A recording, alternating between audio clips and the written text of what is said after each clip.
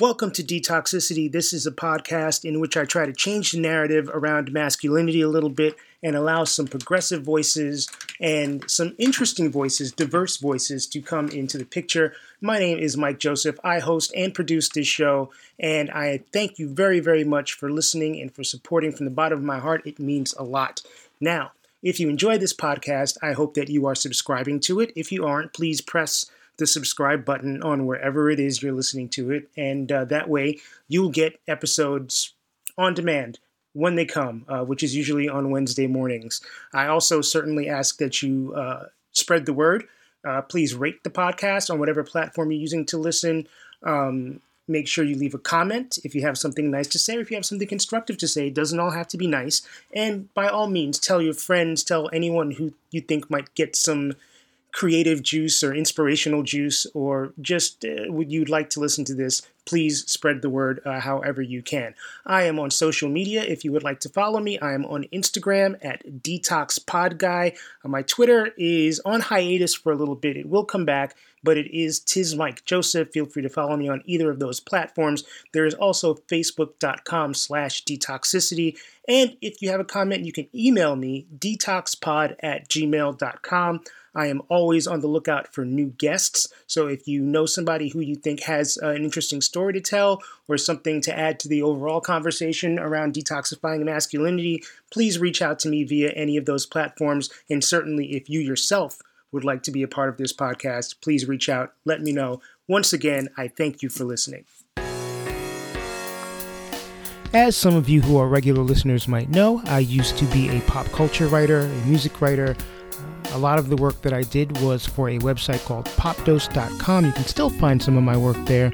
And one of the people that I met through my work on that podcast going back over a decade is this episode's guest, Michael Forts. Michael is based in the Bay Area. Big shout out to all of my Bay Area friends. And he's originally from New England. And Michael by day is an administrative professional. Still very much a pop culture champion. We start off this conversation talking about his prodigious collection of physical media. Michael and I have become closer over the past 4 or 5 years, although we've known each other for about 10. Our discussions tend to be on the deep side, they tend to be on the serious side, and that leads pretty neatly into things that we discuss over our podcast chat. Michael underwent a pretty interesting childhood, and a content warning for everybody listening that this episode does describe abuse in detail, so you might want to just be prepared for that. Michael has also lived in sort of an ethnically ambiguous space for a long time, which has served him well in some cases because it feels like he can kind of fit in anywhere, but also caused him some strife earlier in his life from being bullied. We discussed that. We discussed moms, in particular his mom. And since Mother's Day was just a couple of days ago, I want to give a shout out to all of the moms out there. And we also talk about his current hometown, his love for California, why he wanted to live out there, why he enjoys living out in the Bay Area now. Relationships are a big thing for me and also a big thing for Michael. And he finds himself currently in a 4-year-long relationship with his partner. And that comes after a series of difficult relationships and some trouble dating, which I think a lot of guys have, particularly guys who are more of the retiring, shy types, quiet types. And he discusses how he broke through that and what led to his current relationship and what keeps that relationship alive. So there's a lot to discover, a lot to uncover, and I hope you enjoy the conversation. So everybody, here is Michael Forts. Mike and Michael on Detox Pod. So my name is Michael Forts, probably the way that most people would identify me.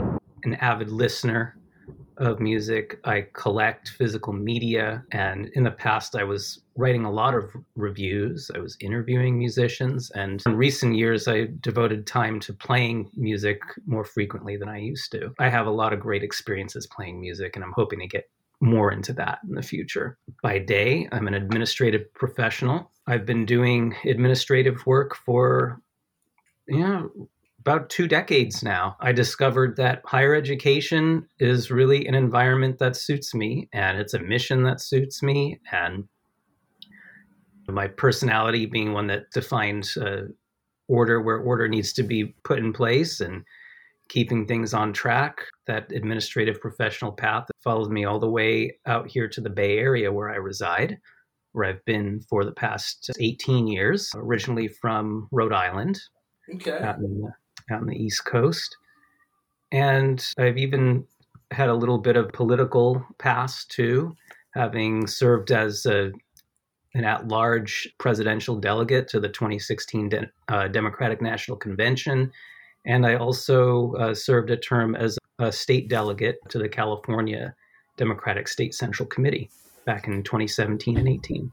Because we know each other from writing about music. Big shout out to Pop Dose. And I'm looking at your background, which is, it's not the Zoom background, it is the actual what's happening behind you. And there is a ton of physical media. And then to your right, there is another big stack of shelves. Mm-hmm. Just to give an idea of scale here, how much physical music-related media do you think you have? Oh, that's a great question. Last time I did a rough count, and I do keep a spreadsheet, by the way. So, I keep spreadsheets, and I get like halfway through, and I'm like, man, fuck this. yeah, it's one of those things where you have to do it a little bit at a time. Otherwise, it's just going to totally overwhelm you. Last rough count I did, I think I was somewhere in excess of maybe 500 LPs, maybe 500 or so 8-tracks. I'm shaking my head just because the idea. So I'll let you finish, but I have questions. Yeah. CDs, I think probably about as many, maybe a couple thousand, and 45s. Do you have an 8-track player? I have several 8-track players. Oh my God, Michael. Do you actively play 8-tracks? Yes. And in fact, I listened to a couple yesterday. Wow. I shouldn't act surprised at the fact that you collect physical media, although I am a little stunned that you own more than one 8-track player. What inspired your love of music? It's really tough to say where it came from, but it's something that seems to have been there since before I was even able to form long-lasting memories. My father had made a cassette of me when I was very young. I must have been like 1 or 2 years old, just repeating the word radio over and over again on a little cassette. And, I just gravitated towards it when I was really, really young. And my parents noticed that I had a natural attraction to music. So my mother started giving me her 45s. I broke a lot of them. As kids do. At the age of 2 or 3, it's very easy to break records. So I broke a lot of her records. My father started giving me some of his LPs that he would pull from my grandparents' basement.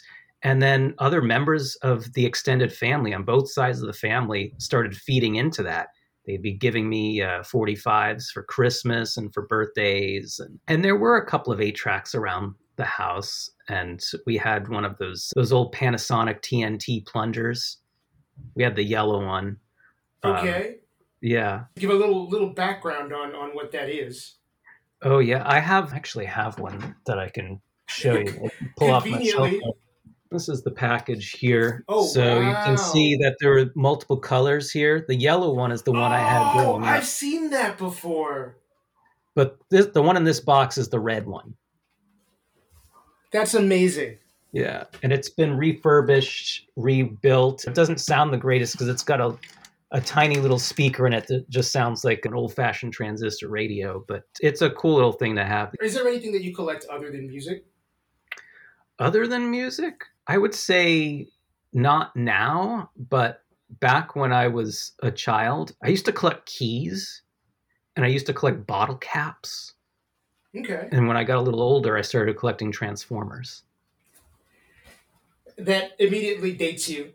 Yeah. It's funny, I don't know what the demographic information is for this podcast, but I would imagine that the majority of people that listen can certainly relate to the collecting of Transformers.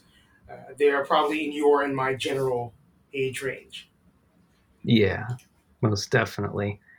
And they were really fascinating toys, especially the original ones that weren't 100% made of plastic, that had some metal parts too. For sure. So I didn't know that you were born in New England. I thought you were always a Californian. What was it like growing up in New England? You did mention when we chatted earlier about some bullying, and I'm kind of curious what that was about. Yeah, so I think the first year and a half or so of my life, which of course, I don't remember, I lived with my parents in a little apartment in Providence above a pizza parlor.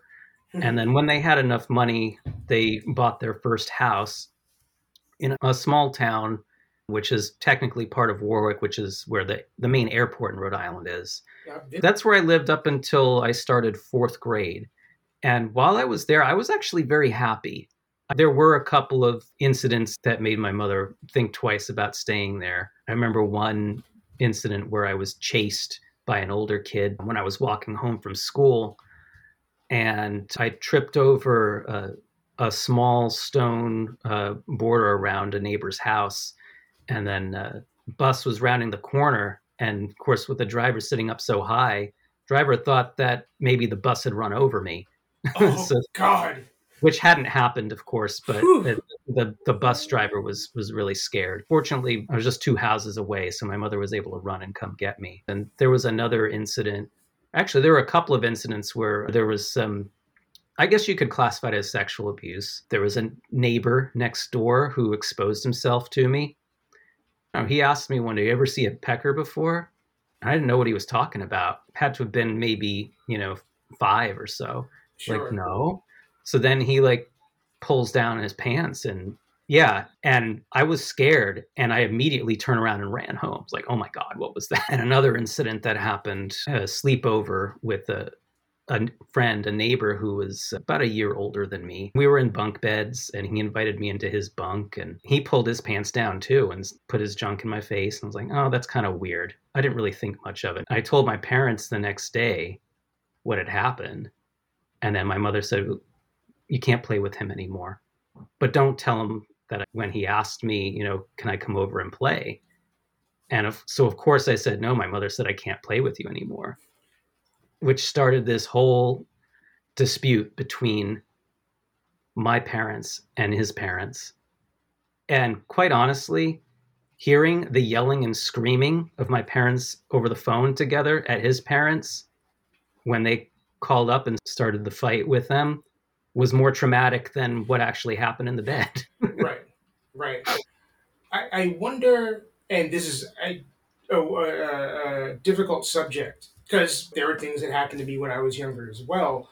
Mm-hmm. I wonder how commonplace it is for young boys and young girls, for that matter, to be indoctrinated or to have these things. It's a much more common occurrence for these things to happen to young people than we even think it is. I think it probably is. And we've even heard stories from famous people about these experiences when they're young children. Right. It's like boys were doing things like that at that age. Right. On a peer-to-peer level. I remember an ex-partner talking to me about, and I'm not making this term up, this is coming from this person who is Jewish. He would call it Jew camp. And, that the amount of sexual activity happening between the campers was at a pretty high level. And so I think there are a lot of adults out there who may not necessarily realize how exposed kids are to whether it be content or whether they stumble in on stuff. Because I remember older relatives making me watch porn. Oh, wow. Yeah, when I was 10 or 11 years old, without having a real understanding of what it was. It's a very odd subject, an uncomfortable subject, and I'm not really sure how to navigate that. But it does sound like those were events that at least were somewhat traumatizing for you, particularly now with 30 years retrospect. I mean, they were somewhat traumatizing for me. Mm-hmm. Even if it's peer-to-peer stuff. Yeah, just in my perspective, the peer-to-peer stuff was probably a little bit easier to navigate because there isn't the power dynamic that exists when an adult is involved. And that was a big reason why my mother didn't push for me to go into the Boy Scouts if I didn't want to. And she also would actively discourage me from being an altar boy because I, it's been around as long as the church has been around, that adults in the church would take advantage of the kids. But those were some of the things that I kind of would gloss over when I would think I didn't want to move. Going to a small town where I didn't know anybody, it was different. I was suddenly in a place where I wasn't the popular kid, and I was making friends with people who had different backgrounds than the ones that I grew up with. Their parents had different backgrounds, and the dynamic was, it shifted a lot. People that I thought were my friends originally would sometimes do things that I wasn't cool with. And even during my first year there, I got into a tussle with someone who ended up kicking me in the head, which caused a whole other thing with Jeez. lawyers getting involved Oh, wow. and my parents thinking about filing a suit. But they didn't go through with it because I got so frustrated with having to be asked the same questions over and over again by the attorneys that it stressed me out. And the kid who did that to me would sometimes run into me later on, like in junior high or high school, and turn to someone he was with and say, "Hey, I kicked him in the head in fourth grade." And it's like, oh my God. That's Really? a badge of honor? People would say and do a lot of dumb things back then. I gotta ask, how much did the fact that, I'm going to try to word this properly, that you have in a look that is not easily identifiable from a racial or ethnic perspective play into any of that? Oh, especially when we got into like junior high and high school, it played a very big part. I've probably been called just about every racial slur you can think of that doesn't pertain to Asian Americans, because I don't look remotely Asian at all. But in New England, living amongst children whose parents brought some bad ideas into their parenting, I would get called all sorts of names, and it was just really, really frustrating because I wasn't experiencing that in my previous school. So it was a new thing for me, and I think I carried a lot of insecurity and shame around that because I didn't want to be somebody who was going to be picked on and ridiculed. It sounds like your mom was definitely kind of a grounding influence and the person who made sense of things that you as a kid were not able to make sense of. That's very true. And I was very drawn to her early on, I think. She also played a big part in feeding my musical background actively. My father fed into it too, not quite as actively, but my mother actively fed into it. That's awesome.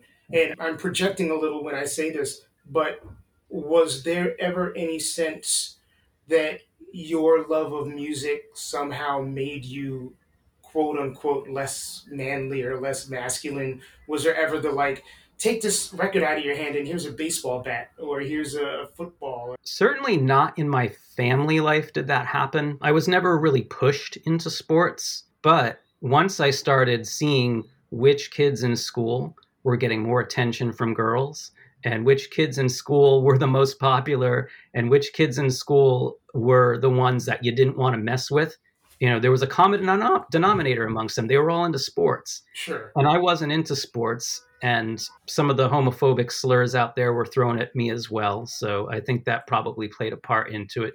Kids in our generation, I think, threw the word fag around in a much, what am I trying to say here?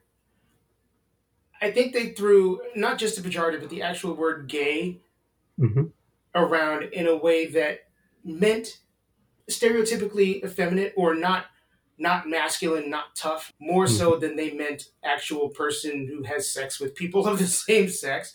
So anybody who was on the timid side or had artistic flair or wasn't into sports or was soft spoken, it didn't necessarily matter if you had mannerisms that people more commonly associate with gay. It was just like if you're not walking around with swagger, if you're not punching people, if you're not bullying people, then you're a fag. I don't know if that has changed in the last 35, 40 years or not, but that is the impression that I get just from throwing that word around when I was a kid in the 80s, like everybody else did, and having that word thrown at me a lot in the 80s and 90s. I mean, for it to kind of turn out to be true, but also being used for a lot of people in which it turned out to not be true.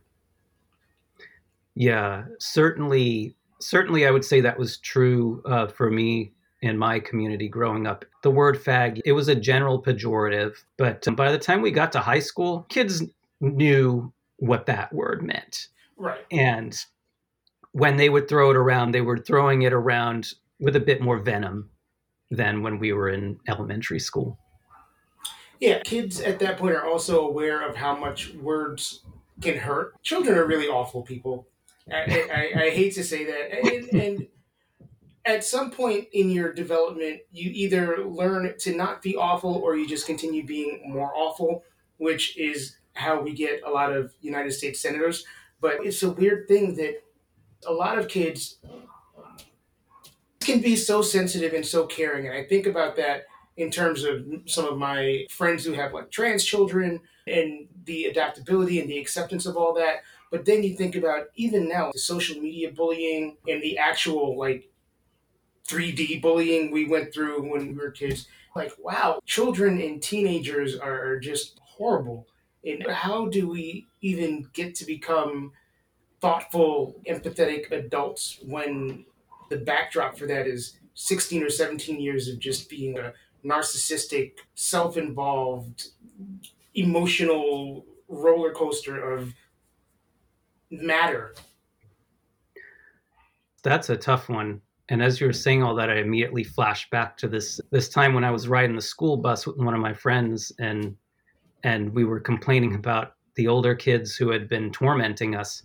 And I turned to him and I said, won't it be great one day when we're all older and they've learned how to be better people? And some of them did become better people, but some of them did not. Or as my mother sometimes would say, once an asshole, always an asshole. See, and that sounds like a very New England thing to say. I can almost hear it said with the New England accent. Yep. But I don't believe in that 100%. I do believe people can change, but I do believe some people, it's impossible for them to change. It's just being able to navigate that and identify that can be tough for some people. I think you're right. I think we all have the capacity to change. Sometimes it takes a nurturing influence or nurturing influences to help us navigate the change. Sometimes we got to get over our own shit in order to make the change. And unfortunately, sometimes it takes a traumatic event to force us to make the change. And then some people might have none of those things and still somehow get it together to make a change. And some people might have all of those things and somehow not make a change. There's so many factors involved in all of that. Most definitely. And one of the factors that I've been learning more about in recent years is certain forms of mental illness can prevent people from being able to change, especially those with narcissistic personality disorder, which is just, it's really sad to think about. But at the same time, we've got our own lives to live, and we've got to be able to take our precious resources, our time and our energy, and focus them in areas where we actually can have some lasting effect. Yeah, it would be nice to be able to save the world, but it's ultimately more important that we save ourselves. Exactly, because if we don't have everything we need to function, how are we going to be of any use to anyone else? Absolutely correct. Absolutely correct. So you seem to have a pretty strong sense of self. Was that just always the case, or was it something you had to grow into? You know, it's a little of both. I think the music thing was set pretty much in stone from the beginning. I think my particular orientation was set pretty much from the beginning. It was very illuminating to hear those whose sexual orientation are, gay or bisexual or whatever fluid ways that you want to describe it. A lot of them say the same thing. that they pretty much knew when they were really young? I think about that because I know a fair amount of people, almost always men, who discover their fluidity later in life. And I don't want to say I disbelieve it, right? I side eye it or I raise my eyebrow at it because I think there's a difference between knowing what your orientation is and accepting what your orientation is. I knew that I was not straight before I knew what straight or gay was. From being a little boy, I knew I liked boys. And there was never really any wavering on that. There may have been some questions as to the level of interest, but there's never been a question of disinterest. For those who weren't there, the cultural stigma in 1992, 1982, 1972 was magnified by tonnage. You could not come out of the closet in the 80s and maybe the first half of the 90s without there being like super ramifications, whether it be with your family, your job, your church. You put your livelihood at risk. And even today, even in America, there are a lot of people who put their livelihoods at risk by coming out. But now, at least you're protected by law. You can get married to your partner legally. You have civil rights. 15, 20, 25 years ago, that wasn't the case. So if you came out, you were really, really taking a risk. And for people, I want to say above 35 years old, a lot of them are coming out later in life because it's safe. They're not coming out later in life because they're making a discovery.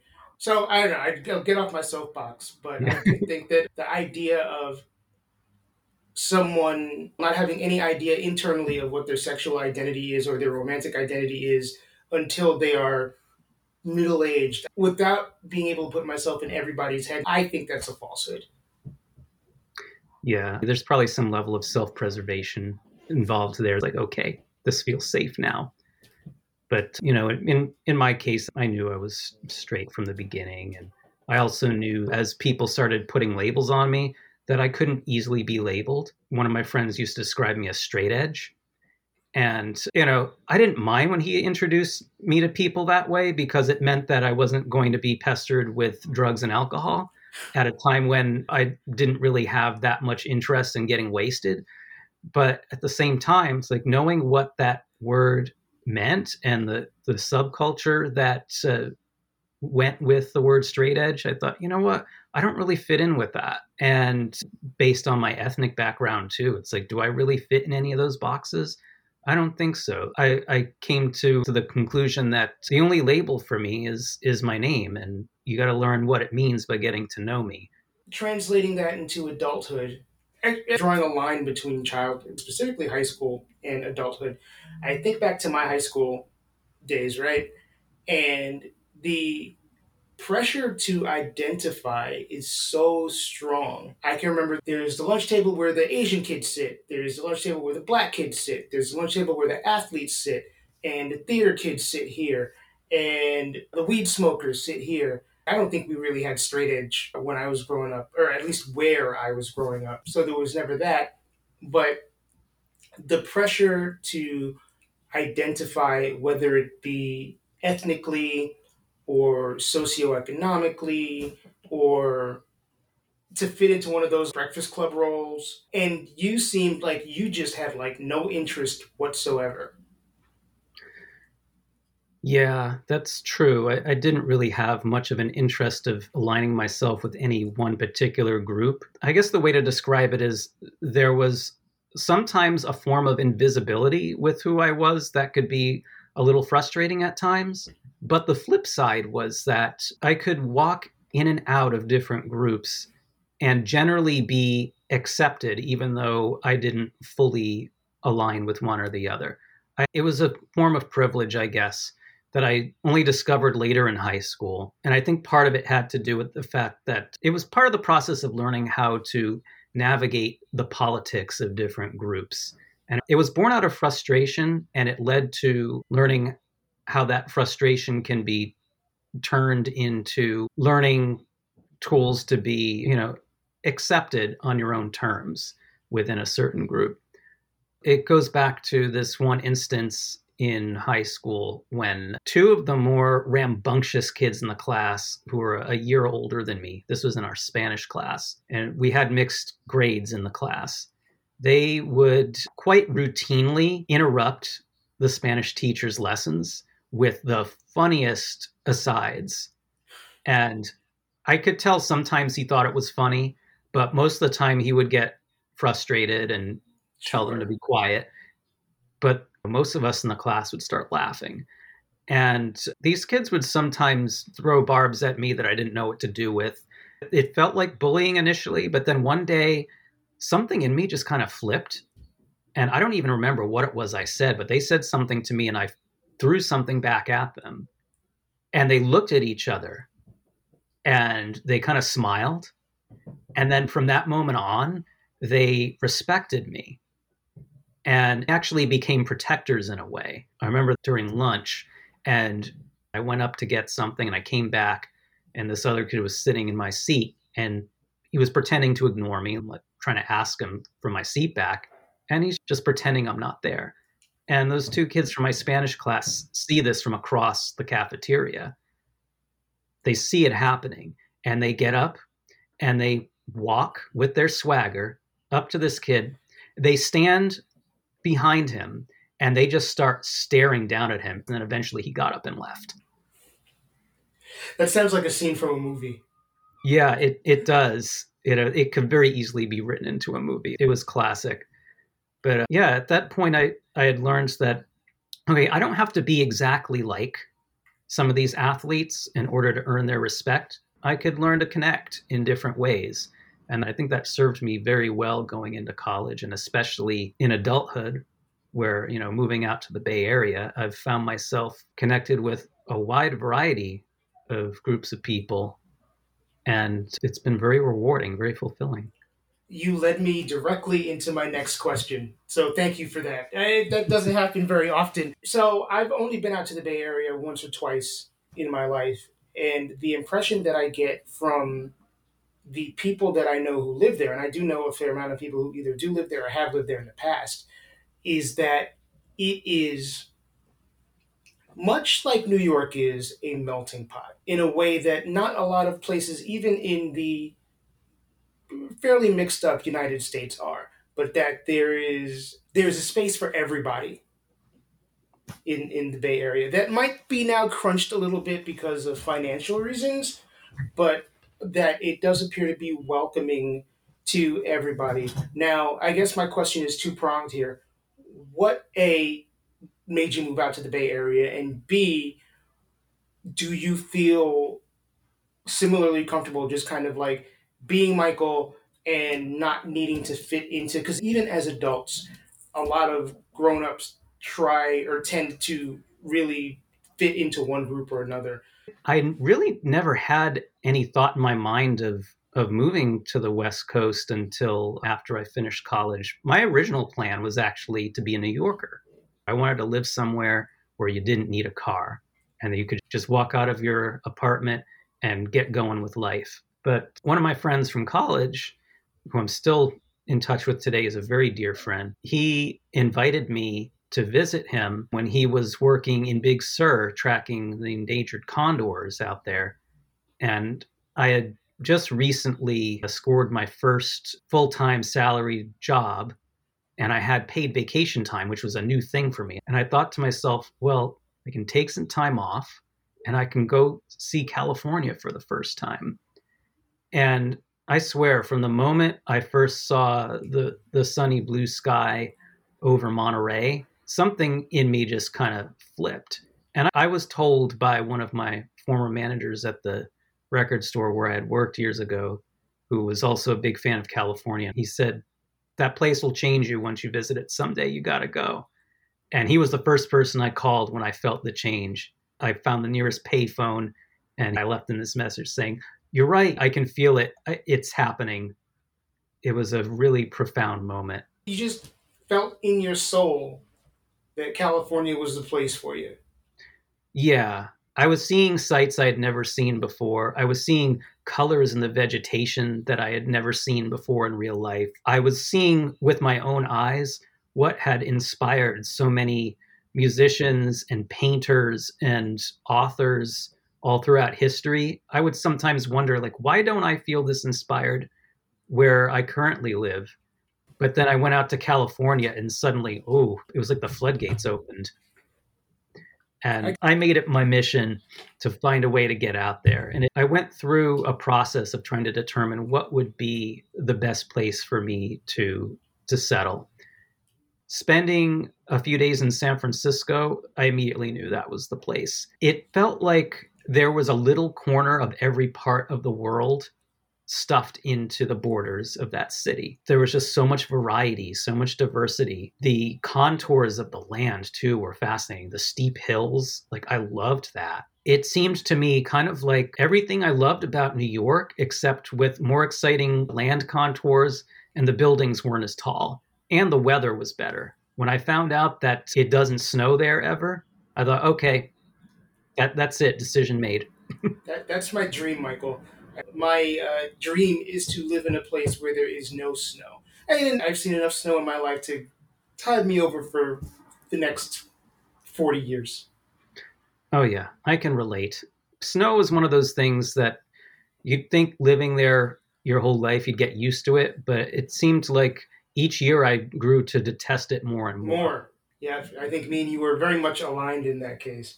So the second question, I guess, one thing I love about New York is that my friend base is black and white and Asian and Latinx and gay and straight and everything in between and male and female and non-binary and trans and married and single and older and younger. It's like an appetizer sampler of different people that you can be around if you choose. I think a lot of people in New York do kind of pick their particular affinity group based on demographic information and stick with it, which, do you. But as someone who thinks that there are lots of different people out there who have different things to offer, it's great to live in a place where there is more or less everything, mostly in terms of people, but in terms of cuisine, in terms of culture, in terms of all of that stuff. There's a little taste of everything. Do you find that to be the same where you're at?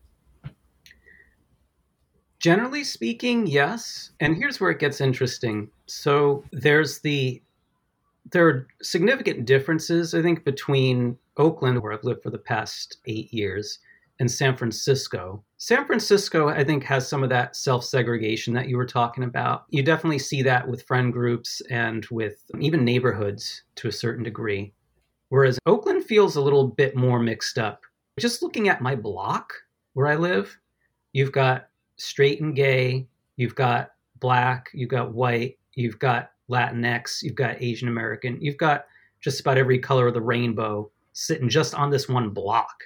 And that's not unusual in Oakland. I mean, Oakland does have probably a larger percentage of black people than San Francisco, but I don't think there are strictly defined black neighborhoods in Oakland the way there are in San Francisco, for instance, or Chinese neighborhoods like there are in San Francisco. And as far as friend groups and fitting in, to a certain degree, my experience has mirrored that of my high school experience and my college experience too, where there are different types of friend groups that I can kind of flip back and forth. But as far as pressure, certainly a lot less external pressure to conform, but internal pressure, I don't think it's any different. I do put a lot of pressure on myself to really try to understand where each person and where each group is coming from and to tailor my approach and navigate accordingly. And I do that in my professional life all the time. I think it served me very well. I think that's why I'm still with the same employer after 18 years. And it's a really supportive environment there. And that's one of the groups too, is my work group versus the musician groups that I became friends with, and my karaoke friends, which they're also theater people largely. It's a really, really dynamic group of people. And then friends I would meet through other friends and significant others. My girlfriend now, who I've been with for almost 4 years, her friend group, which I hadn't really gotten super deep into that particular group of people until I met her. She's really embedded in the drag community in the Bay Area, which, as you can imagine, is largely LGBTQ, but it's a mix too. It's men and women. You got a lot of your traditional gay male drag queens, and you've got faux queens too. And I've met so many interesting people just through her, and it's a whole other world. You find these different worlds all over the Bay Area. Even within the music community, you've got your rock people, you've got your hip hop people, you got your jazz people, which the jazz people they're just on a whole other planet. And I put a lot of pressure on myself to try to be good enough to even walk in the same room with them. And I still kind of get nervous when I hear one of them say to me, yeah, we got to play sometime when it's safe to get into an enclosed space. I'm like, oh, I don't know if I have the chops to hang with you, but I'd love to do that. It's funny. You think about musical snobbery, and I don't necessarily say that in a negative way. And I know that my jazz musician friends, and historically, the people that I've known who have either been jazz musicians or heavy into jazz as fans over the past 30 years, there is, some might say it's kind of an intimidation. Some might say it's kind of a performative, like, extra coolness, or performative coolness, I'd say that makes it somewhat different from rock snobs or hip hop snobs, even down to like slang that they use. And even now, among people who are 20 years younger than me, like, yeah, I was listening to this cat and I was playing with this cat and we were listening to this record, and, not listening to popular music and all this stuff. And in my head, I'm like, shut up, kid. But is that something that you see in the Bay Area as well? Not to the same degree that I've heard it exists in other places like New York and Chicago. This is just from my limited perspective, but it seems to be more about building community, because jazz is, when you look at all the different forms of music right now, probably jazz is the one that's lowest on the totem pole. You've got the fewest opportunities to put your music in front of audiences if you're not somebody who is getting played on the radio, on the local jazz stations, and if you're not someone who's signed to a label, and you're not someone who doesn't have the clout to get connections at a place like SF Jazz, which I don't know if you're familiar with SF Jazz, but they're sort of like the equivalent to, I guess you could say, because I know Jazz at the Philharmonic out in New York has its own program too, right? And they do a lot of festivals, and SF Jazz does that out here too, a bit more on the progressive side than what you see in New York. But yeah, a lot of the venues have closed down, and you've got to be really creative with your DIY spaces. And so there's definitely a sense of community, people trying to pool their resources so that the music can get heard, and that requires lifting people up. So it seems to be a bit more supportive than what I perceive it to be in other parts of the country. And I think even with rock music, that's happening to a certain degree as well. A lot of venues closed over the past 2 years, and it was starting even before the pandemic. So people are trying to lift each other up. It's a culture shift thing. Jazz, at one point a long time ago, was a much more dominant commercial force than it is now. Rock is getting to a place where, it is definitely no longer the dominant commercial force in music. And I think rock fans are now starting to realize that. And I think they're getting to the point where, they need to be a little bit more inclusive of one another and lift each other up more and be more collaborative, because it's not like you pick up a guitar and a bass and a set of drums and you're automatically guaranteed entree into you're not at the top of the totem pole anymore. People are looking for, whether it's singer-songwriters or hip-hop or, electronic music, the predominant culture is not rock-based. Yeah, and we're finding that out with the changes we're seeing in venues around here. They're prioritizing DJs over live musicians. Yeah. Yeah. So if you're a DJ, you're probably going to be getting more gigs and you're probably going to be making a lot more money than if you play a guitar or drums, you know? Yeah. Yeah, absolutely. So one thing I gather from you is that it's not a straight edge thing, it's more of like a hippie thing. There's a little of that. I don't necessarily look like your typical hippie. I tend to probably lean more towards the pragmatic side when it comes to how I present myself and taking these little incremental steps and just testing the waters has yielded some surprising results, whether it's, you know, the way I present my hair or even the steps I take musically. And just going back to when I was kind of feeling a little insecure about playing with some of the jazz people, I got an invitation to play bass with a couple of musicians who were a bit older than me. And I almost didn't accept the invitation because, again, I didn't think I had the chops to play with them.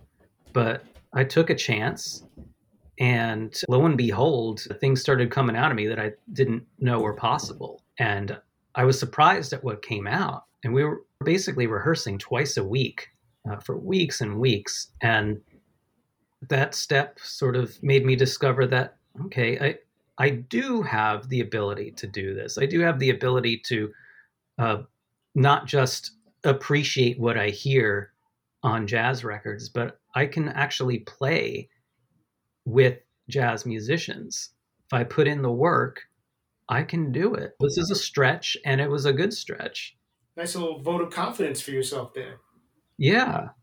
And I think those little stretches have happened professionally too, to the point where now I'm doing work that I didn't think I was able to do or that I would be able to handle, serving as a right hand and a confidant to a senior executive and supervising a team and overseeing finances and HR processes. It's really, you know, how did I get here? You know, think of that Talking Heads song. It's you surprise yourself. Mm-hmm. You know, it's kind of about pushing at the edges, and none of that would have been possible if I was not in a supportive environment. Right. It's having people around you that are willing to go there with you, and who believe in you and who also give you positive affirmations and support. Absolutely. And I've been so fortunate to have worked with people who are very supportive, good mentors, strong moral compasses. The supervisors that I've had over the years have just been some of the most incredible people that I've had the pleasure to work with.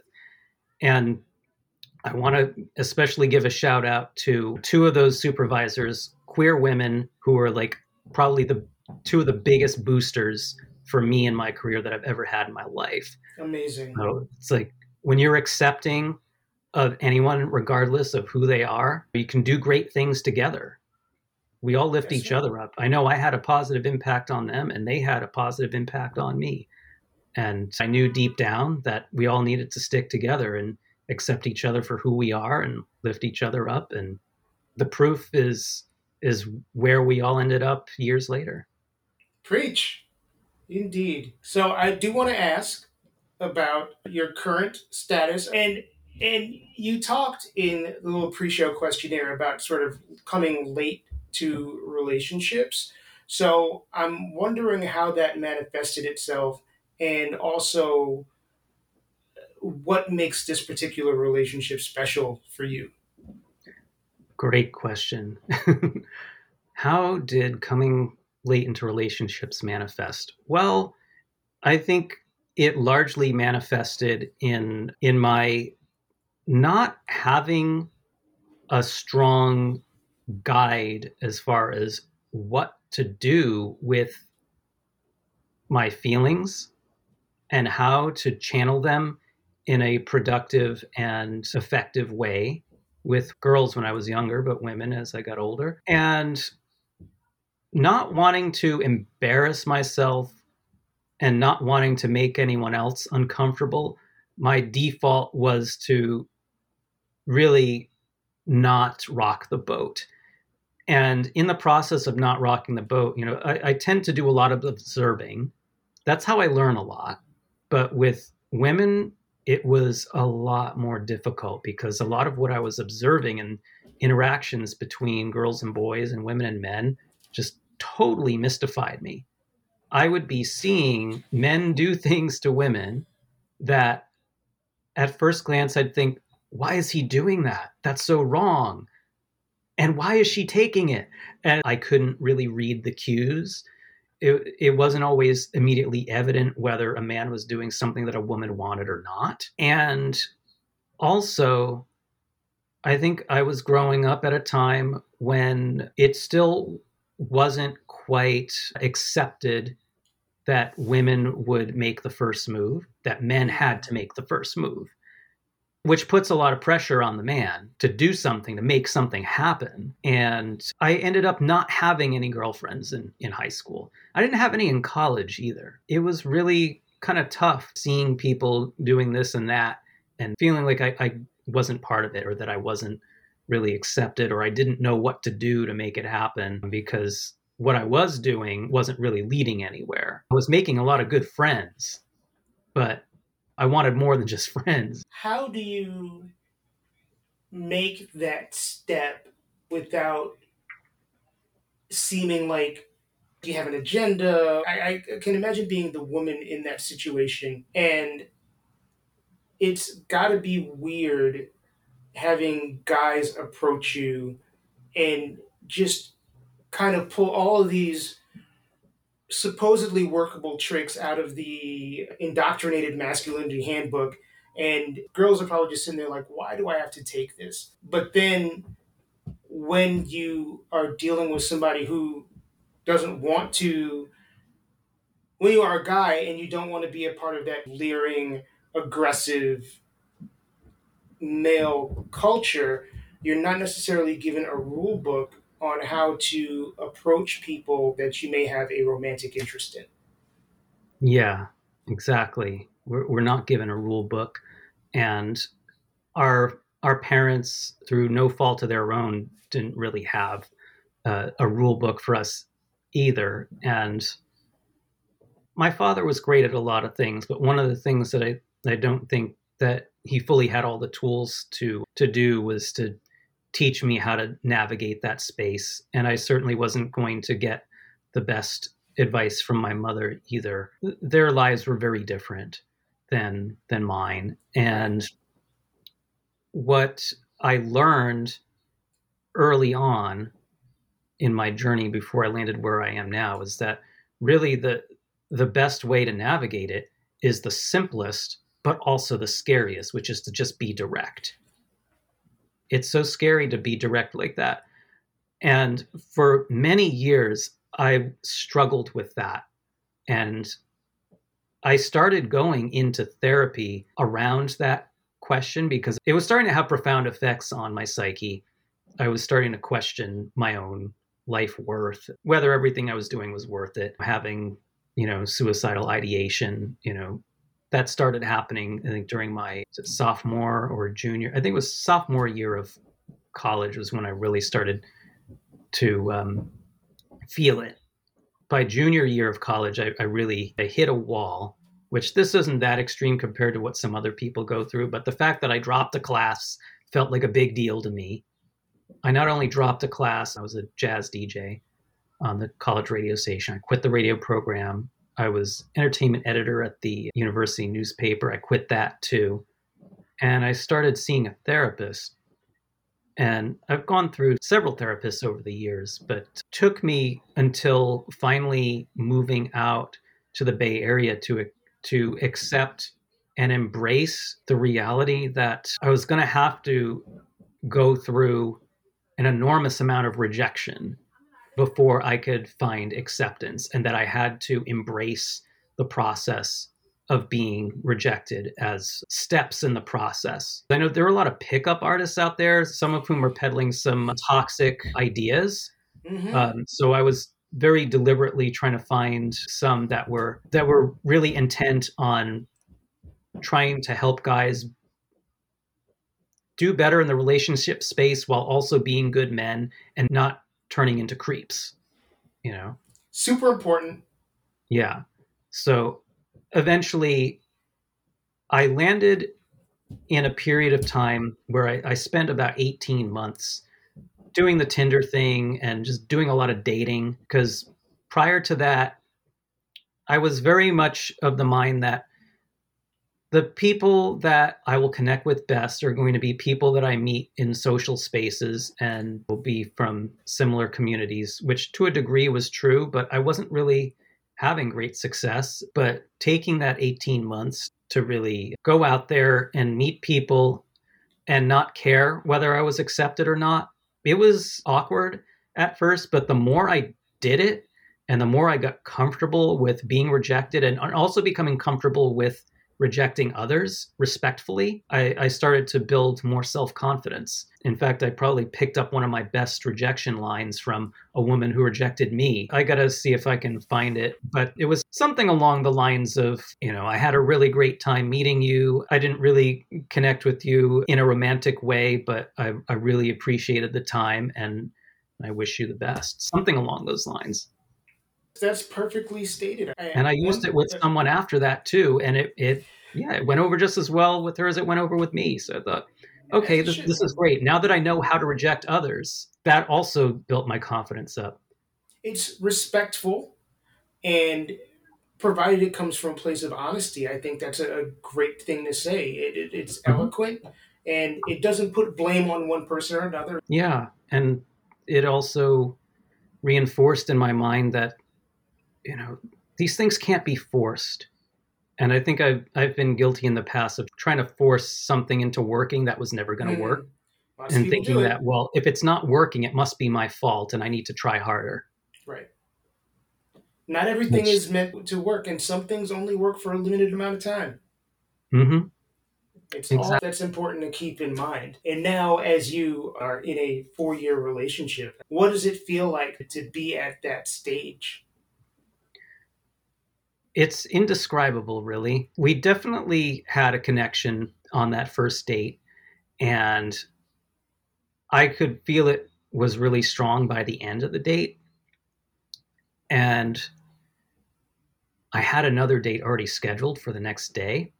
I thought, this one went really well. Let's see how this other one goes. And it was kind of strange because the messages and interactions between these two women were very different. With my current girlfriend at that time, our messages were kind of short, kind of terse. I didn't really get any indication of what the in-person interaction was going to be like. So I was like, okay, let's just see how this works. And in person, it was amazing. The other person, our online messages were much wordier. They were much deeper. It seemed like we were really connecting with words, but when we met, wow, it was the total opposite. There was zero connection. And some of the things that I was most excited about, she seemed to be like, whatever. And I kind of knew by the end of that date that, okay, this is a dead end. That was the total opposite of what I was expecting. But this other one, okay, we kept having more and more dates and things kept escalating. And it was funny because the service that through which we met wasn't even Tinder. It was this other service that one of my musician friends had introduced me to. He was staying with me for a little bit of time, and I remember complaining to him that, man, this Tinder thing is getting me nowhere. I'm meeting lots of interesting people. I'm having good experiences, but I'm starting to wonder whether I'm ever going to meet anyone who's right for me through Tinder. And he said, well, have you heard of Hinge? I said, no, what's that? And he said, well, the way it works is it's similar to Tinder, but it has a little bit more interactivity involved in it. And it chooses your matches based on friends of Facebook friends. The idea being that if you're friends with quality people, they're probably friends with quality people too. Right. And there may be somebody in that expanded circle that would be right for you. And I thought, okay, I like that concept. Let me give it a shot. And I think she was maybe the third or fourth person I connected with. And when I saw who our mutual connections were, two of them were acquaintances. They weren't people I would say I was friends with. But one of them I was seeing with my karaoke friends group pretty much monthly. So I thought, okay, this is someone I can talk to as part of a vetting process. Right. And I was able to do that at one of our karaoke outings. I said to her, what do you know about this person? And once she knew who I was talking about, her face just lit up. She's like, oh, she is so wonderful. And she just started rattling off all these positive things about her. And I thought, okay, all right, this is somebody who I trust, and she can be critical of a lot of people. So if she's saying positive things, that's a high endorsement. Yeah. Yeah. So, and by the time you and I met, this was very early on. This was maybe a month or so into us dating. And it was one of those experiences that made me think this could go somewhere, because she had this trip planned to New York. And she said, I don't normally do this with people I'm dating, but if you want to meet up with me and my friend in New York, we're going to see the Bowie Is exhibit. I thought, oh, wow, I like that idea.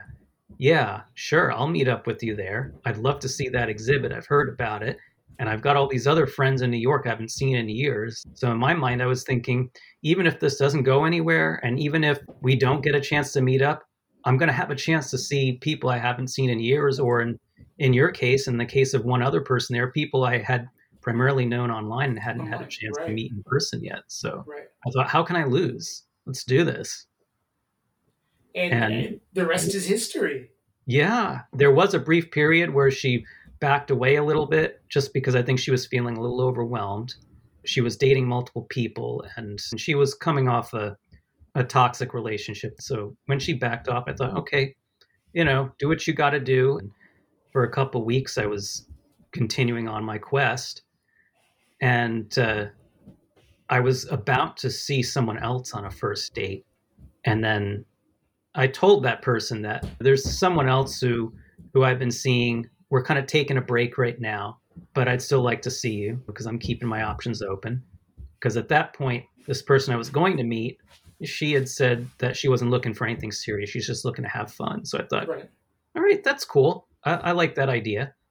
But then last minute, she canceled and said that she realized that she needed something more than just fun. And she was hoping to meet someone where it could go down a serious path. And she appreciated that I was open about the fact that I had been seeing someone else. So I said, okay, no problem. Thanks for letting me know. I'm sure I'll probably have a chance to meet you someday, since we had at least one person we knew in common. Yeah. And then I got a message back from the one who's now my girlfriend now. She was like, yeah, I've been thinking about you. Do you have time to talk? And things resumed. And here we are, almost 4 years later, having gone through so many ups and downs together, and still coming out strong. What's been the thing that you've learned most about yourself as a result of this process? Process makes it sound like a business transaction. As a result of this relationship, what have I learned the most about myself? That's a good question. I think probably what I've learned is that I always did have it in me to be a good partner for someone, despite the fact that I didn't always believe when people told me that. I would think, oh, they're just telling me that because they're not interested in me. They don't really mean it. But the feedback that I've been getting in the relationship has told me that, okay, I did have it in me to be a good partner for someone, and that all the feedback I got in the past was probably genuine and probably reflective of the truth.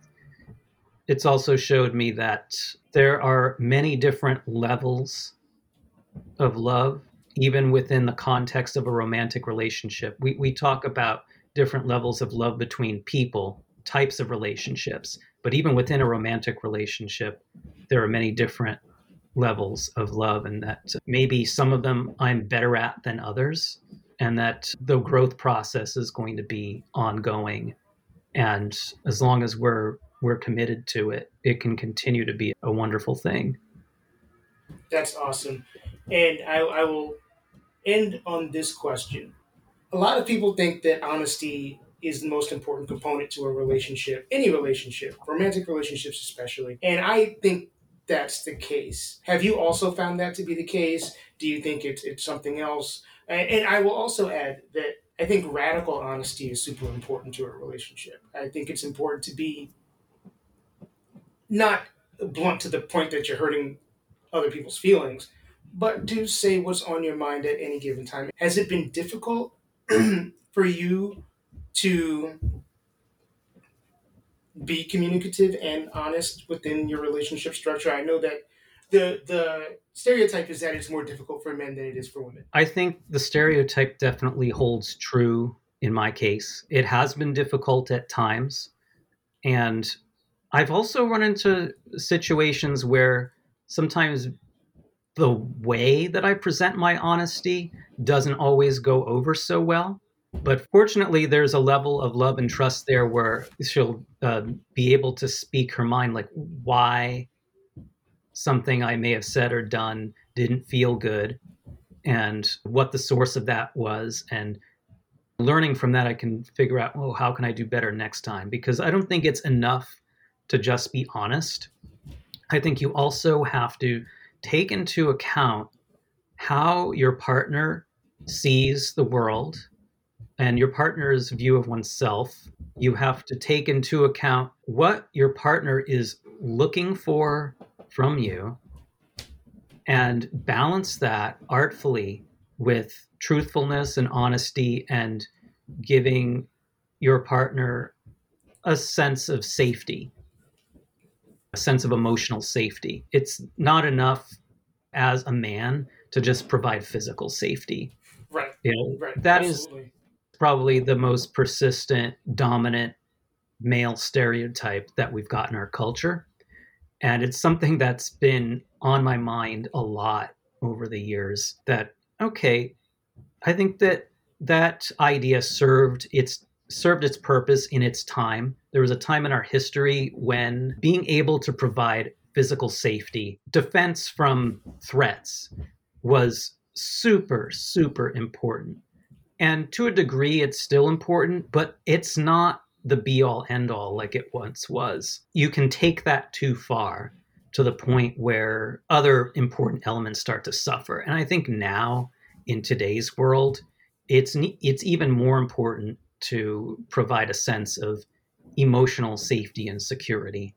We live in a world where a lot of the threats to our safety that we used to experience as human beings earlier in our history have largely been addressed.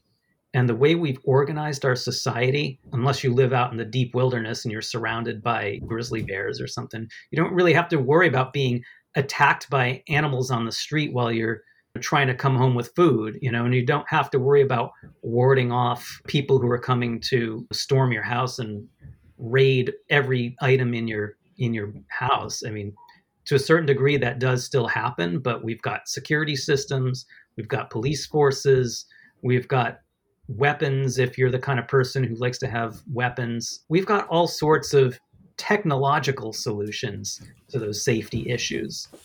And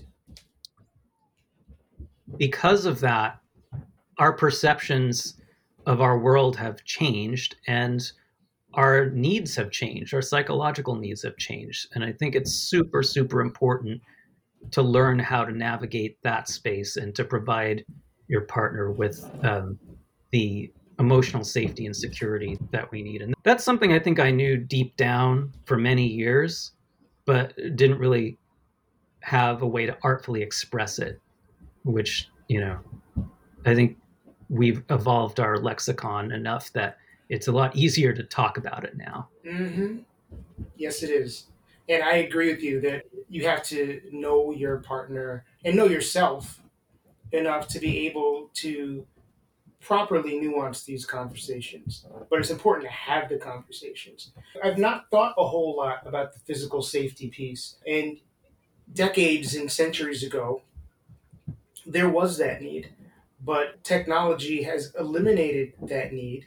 And I think in some men's minds and in some women's minds, because this goes back to the whole patriarchal thinking is not only practiced by men. There are still a lot of people who think that, oh, either I need a man to physically protect me or this woman needs me to physically protect her, when that isn't the case anymore. And maybe again, I'm projecting, I'm talking about what I'm looking for in relationships is emotional protection significantly more so than physical protection. Yeah, I think probably more of us need that than we're willing to admit. And one thing I also really thought was important was to be on more equal footing with my partner. It's really difficult to match up with someone where you're going to be exactly equal. Yeah, that's never going to happen. But you can strive for being equitable, that's an important distinction there, and how to look out for your own individual interests and deciding together when it's important to band your resources together. Those are all super important things, and I think they are being discussed more now within the framework of relationships, but I don't think that they're discussed enough because we're still working off of an outdated playbook. Yes, absolutely. We most definitely are. And a lot of the arrangements that we make with each other now would be completely foreign to our grandparents. Yes, absolutely. And for a good reason, because in anything in life, progress is important. And yes. My mom and my stepdad got married in 1981. And 41 years ago is forever. Yes. What worked in our parents' generations is not going to work now because just the world is different. Yeah, it certainly is. And we've learned a lot more. Yeah. Our base of knowledge has increased. And I think about some of the arrangements that other couples I know have. And if my grandparents were alive today, their heads would probably be spinning. You got people in open relationships. You got people who are in relationships that are gay or that are not even living in the same place. I've got one friend, he and his wife were going through a really rough patch, and through counseling and continuing to work on the relationship, they discovered that living in separate houses actually was something that made their relationship stronger. And I thought, wow, that's amazing that the two of you came to that conclusion and that it's been working for you. That probably took a lot of courage because we're of the generation where that sort of thing was ingrained in our consciousness as, no, you don't do that. Yeah, if two people can't live in the same house, they're not meant to be together, which is so silly. The idea of sharing personal space with somebody doesn't really sit well with me. And I think of the people that I love most, where that relationship would be severely compromised if we were to live in the same house. And it just seems like such an obvious fact of life that we have kind of been conditioned to believe should not be a fact of life, or at least not an option. Yeah, we have these ideas put in our mind, and this is something else I've thought a lot about too. I don't know if it's the way that concepts were presented to me when I was a child, or if it was the way my mind was working then, or some combination of both. But when you're in a little bubble and you receive information a certain way, you start to think that's the way it's meant to work everywhere. Mm-hmm. And you start hearing about people saying things differently or doing things differently, and your immediate impulse might be, oh, that's wrong. But over time, if you allow yourself to be open, which I think we all need to keep working at, allowing ourselves to be open to different ideas, you learn that, okay, there's more than one way to do something. There's more than one way to have a relationship. There's more than one way to have good health. And there's more than one way to relate to friends and family, or to even to say certain things to people. There's so many different ways. And our challenge is to find out, especially with regard to relationships, what methods are going to work and in what contexts. And to just be open to switching up your methods based on the context. Growth. Yeah. And it can feel overwhelming.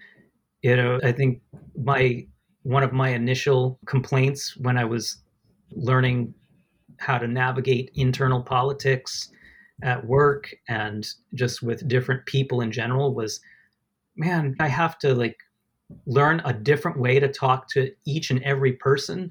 How am I supposed to track all of that? And we're very resilient and we're very inventive beings, and we find ways to do it. Damn right.